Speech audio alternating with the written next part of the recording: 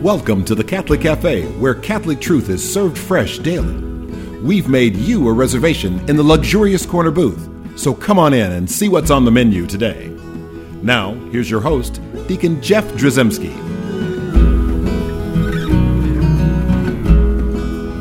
Greetings and welcome to the Catholic Cafe. I'm Deacon Jeff, sitting in the luxurious corner booth of the Catholic Cafe. And I'm sitting here with Thomas Patrick Dorian. Hello, Deacon Jeff. How are you doing, Tom? Fantastic. How are you? I'm doing fine, except we're a little lonely here in the luxurious corner booth. Have you noticed that? Yes, because Ziggy is not here. I know. You know, interestingly, he's always trying to better himself. I know. And he has found his way to another really cool conference, and this is it's interpretive whale song. How do you do that, I wonder? I don't know, but that sounds really cool. You swim with whales and you like learn what they're saying. Or I can see him doing that. He told me the seminar he was especially excited about was the one that was going to be like whale song haiku. You know, so that I don't know. I don't know. We'll have to see when he gets back what that's like. But anyway, that'll be great. Anyway, that said, here we find ourselves amidst the beginning of Holy Week. Yes. And this is always, I love this time of year. It's liturgically, I love it. So when Pretty busy for you too, I would imagine. This show is airing on Palm Sunday. Yeah, it is busy. Yep. It's very busy, but it's a kind of a fun busy. Mm-hmm. It's just, I don't know, like, you know, you've been through. It's like the Super Bowl, man. Right, exactly. But imagine working the Super Bowl.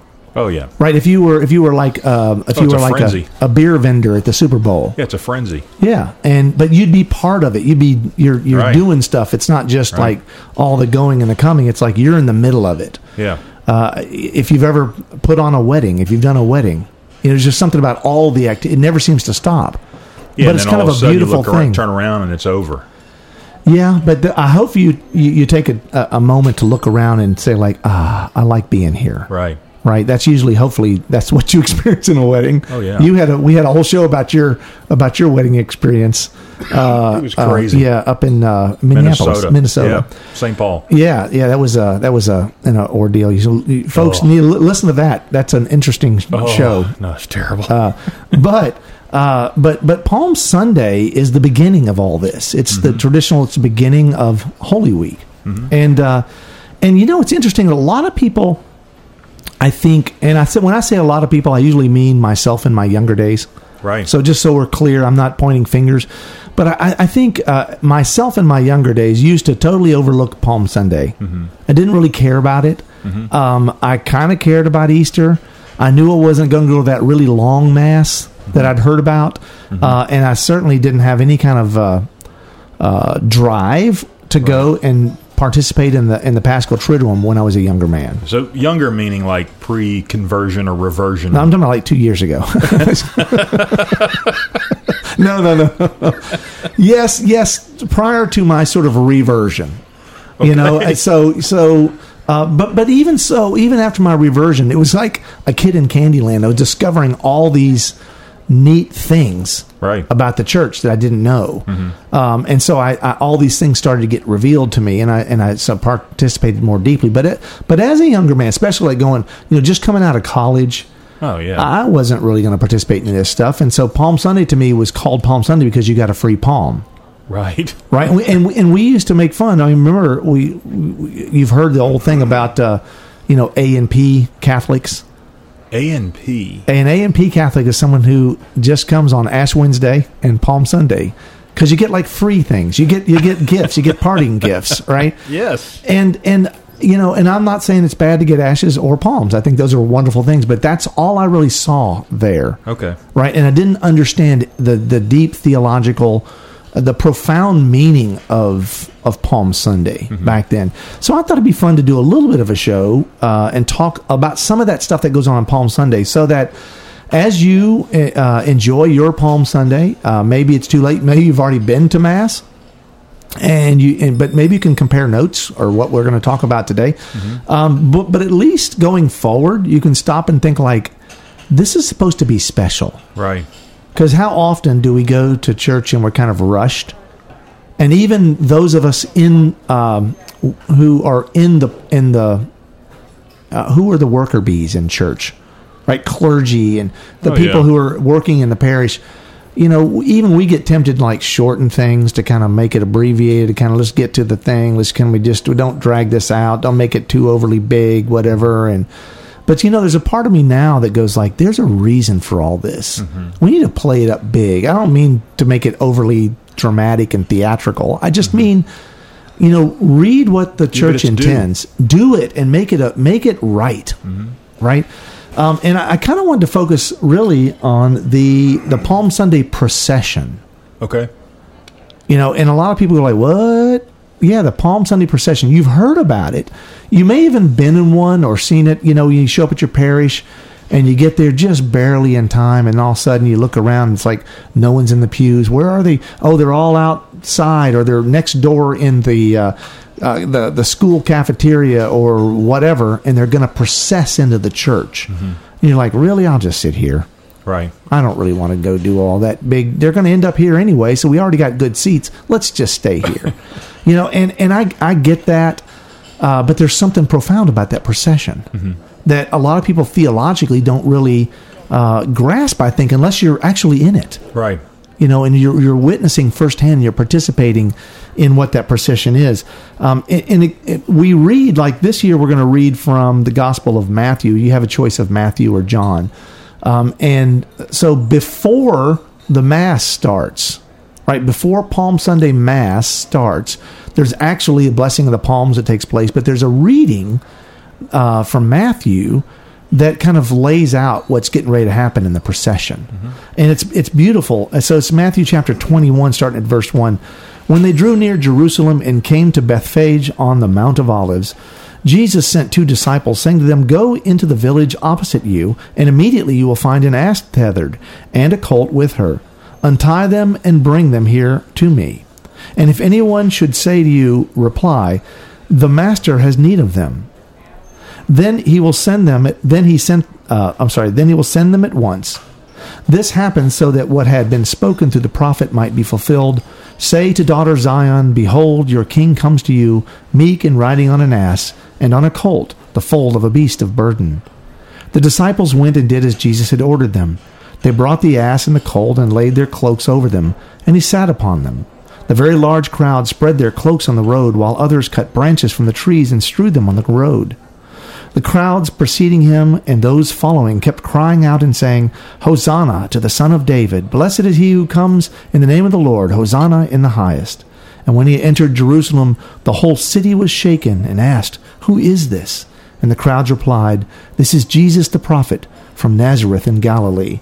And so that's the text from the New American Bible, from which our lectionary will pull the words, and pretty much all that, with the exception of those last 2 lines, will be read there that morning, and it sort of sets the stage for these palm branches, right? And this essentially Palm Sunday, it commemorates the triumphant entrance of Christ, the Christ, right? The coming of the Messiah, triumphantly entering into Jerusalem, right? And it also, for us as Catholics, marks the beginning of Holy Week and sort of the end of Lent, right? So it's all coming to fruition. It's the last week of Lent, and it's really the preparations that lead us up into the Paschal Triduum, and then certainly the Easter season. So it's a really powerful thing. And what's beautiful is we get to see, like you hear in that reading, the people are like, it's kind of weird because the people are cheering him on, that he is the king, he's the Messiah, right? And everyone's shouting hosannas to him. Oh, yeah.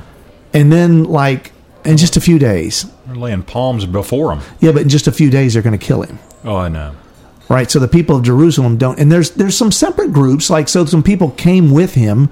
They're shouting Hosanna and Hosanna rather, and they're lauding him and whatever. And then the people around going like, what is going on? Who is this guy? It's like, that's Jesus. He's the one. He's the dude. He's the Messiah. He's the one. Now I'm just paraphrasing. They didn't say dude back then. His dudeness. It would not surprise me. No, that's right. But that said, they're doing that, so it's really a joyful occasion because it's like finally the king is going to be crowned. Right. Now the sort of interesting, bittersweet moment here, though, is we know, right? Maybe they didn't know at the time. Yeah, exactly. And really, these are the last of his earthly days of ministry. Right. Right. So this is sort of the beginning of the end when it comes to his earthly ministry. Right. Jesus' presence here on earth, but because he knows he's going to his death. Right. And that's a really powerful image, and to know this, for us to know it, and we celebrate this every year, and we need to fully understand the deep theological, the profoundly theological, spiritual meaning of all this. So if we show up late to Mass, think like, well, they're doing that procession, so we don't need to go see that. We don't need to participate in that. It's like, you want to be one of those members of the crowd. Yep. You want to be singing the hosannas, right? Hosanna in the highest, Hosanna, Son of David, right? You want to be part of that because you want to welcome the King into what the King is coming into, his own in Jerusalem, right? It's to be essentially enthroned, right? Now, again, they didn't realize it was going to be a cross, right? But you want to participate in that. So don't overlook the importance of this. Don't get fooled into thinking like, we just need to kind of move on out and just get there quick. Yeah, we'll get better seats at Perkins if we can get out of here sooner. Right. And the reality is, the best way for us to start our Lenten, end our Lent and start Holy Week, is to put ourselves into that triumphal return the triumphal marching into Jerusalem. Yeah, jump in and participate. Yeah, exactly, and that's something that I think is powerful. And speaking of participating, I want to start going through now what happens in this procession, but I can't do that until my wife wants to participate. She wants to say something nice. Arguably the best part of the show. The best part of the show is when my wife comes on and talks. And so we're going to let her talk. But before we do that, I do want to remind folks at home we've got a great website, thecatholiccafe.com. Also, I'd love to hear from you. Send me an email, deaconjeff@thecatholiccafe.com. And if you'd like to find out more about Palm Sunday, stay with us because we'll be right back.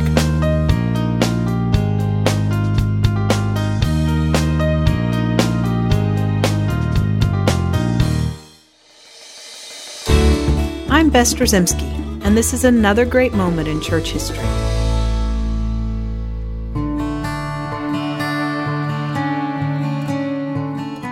In 1904, a humble religious brother named Blessed André Bessette began building a shrine in honor of Saint Joseph in Montreal, Canada. Brother André was born into a family of 10 children. He said his great devotion to Saint Joseph came from the example of his father and the teaching of his mother. His father was a lumberjack who died in a tragic accident when André was only 9. His mother died 3 years later of tuberculosis, which left all 10 children as orphans. When André was only 12 years old, he was forced to leave school and travel in order to find work. He wandered from job to job and eventually ended up in the United States as a textile worker. He was a diligent worker and excelled at his trade, even though he was in poor health. In 1870, he returned to Canada and applied to enter the Congregation of the Holy Cross in Montreal. With some reluctance, the superiors of the order agreed to accept him and assigned him the menial tasks in the community. Just as St. Joseph said yes to God's call and obediently consented to Christ's mission of salvation, Blessed André carried out his duties with a spirit of obedience and joy, even though they were the most humbling and tedious of tasks. His superiors kept a close eye on him, wondering if they had made a mistake in accepting him to the order.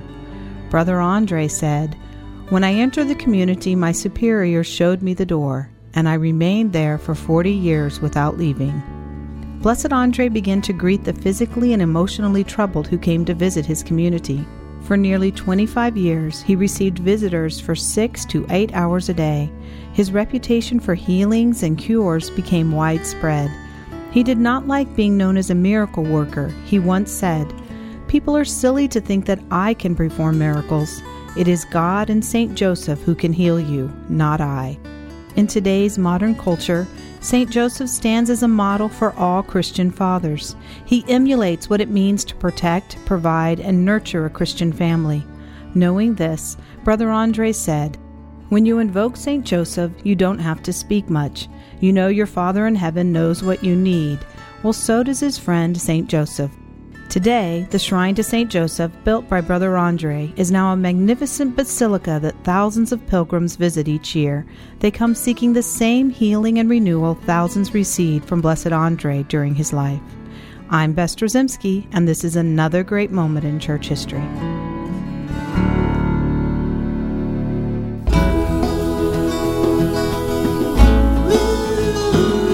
Welcome back to the Catholic Cafe. Here's Deacon Jeff. And I am Deacon Jeff, and we are sitting in the luxurious corner booth of the Catholic Cafe. I'm sitting here with Tom Dorian, and we are talking about the Palm Sunday procession. Good stuff. Right, bring on Holy Week. Jump in. Yes, and so let's talk about the parts and the pieces of the procession and why. Okay. One of the things we'll talk about is it's called Palm Sunday because people... this is actually started in Palm Springs. I'm just kidding. It wasn't. No, because people laid palms down before Christ. Right. So as he would walk over, so they said they cut tree branches. Well, the trees there were palm trees. Right. So they cut these palm branches down, and so why palm branches and why Palm Sunday? The palm is a symbol of victory. Mm-hmm. Right, and it's beautiful because if you look at this palm, where palms appear in Scripture, you'll see this sort of triumphant, victorious thing going on here. Mm-hmm. If we read from the book of Revelation, chapter 7, verses 9 and 10, this is the vision. This is John's apocalyptic vision of the church of heaven, mm-hmm. right, the New Jerusalem. And he says, "After this I had a vision of a great multitude, which no one could count, from every nation, race, people, and tongue. They stood before the throne and before the Lamb, wearing white robes and holding palm branches in their hands. They cried out in a loud voice, 'Salvation comes from our God, who is seated on the throne, and from the Lamb.'" And again, you sort of sense that's what's happening mm-hmm. here. And so we see this connection between these palm branches and between Jesus being victorious. Right. And also, have you ever heard the phrase "the martyr's palm"? So so a lot of images of the martyrs, when they were painting, they'd be holding a palm branch, and that was a sign that they were a martyr. Okay. Because you saw a theological connection with this palm. So if it symbolized victory, and really from a theological standpoint, the palm symbolized especially like the victory of spirit over flesh. In other words, dying for your faith. Right. So to be martyred, you would have the martyr's palm. Okay. Right. So when we have these palms, that's what this is symbolizing. This is the victory of the Christ. Mm-hmm. And ultimately it's going to be his victory over death once and for all in that crucifixion and that resurrection that takes place. So that's why that's an important thing. But then also stop and think about, if this great military leader, this Jesus, this king, was going to come and finally ransom the people of Israel and set everyone free and make this, big triumphant liberation. I mean, certainly he's going to come riding on some big old horse, with all these armies around him. Instead, how does he come? He comes riding in on an ass. Yeah, meek and humble, riding on an ass. Right. He's riding. So he's riding a donkey.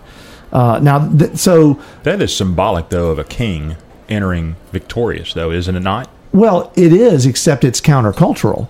So the king would come in on a big war horse. Okay. Right, but the king wouldn't come in. Okay. I mean, he wouldn't be riding a donkey. I mean, meek and humble. So the donkey is a sign of humility, a beast of burden, mm-hmm. right? Whereas the war horse, the great stallion, that's the guy with the big white horse, in the armor that's going to triumphantly come into the town and win the battle. Right. Well, this is Jesus who's going to win the battle in a different way. So he comes in. Now, also there's a prophecy from the prophet Zechariah that's mentioned there in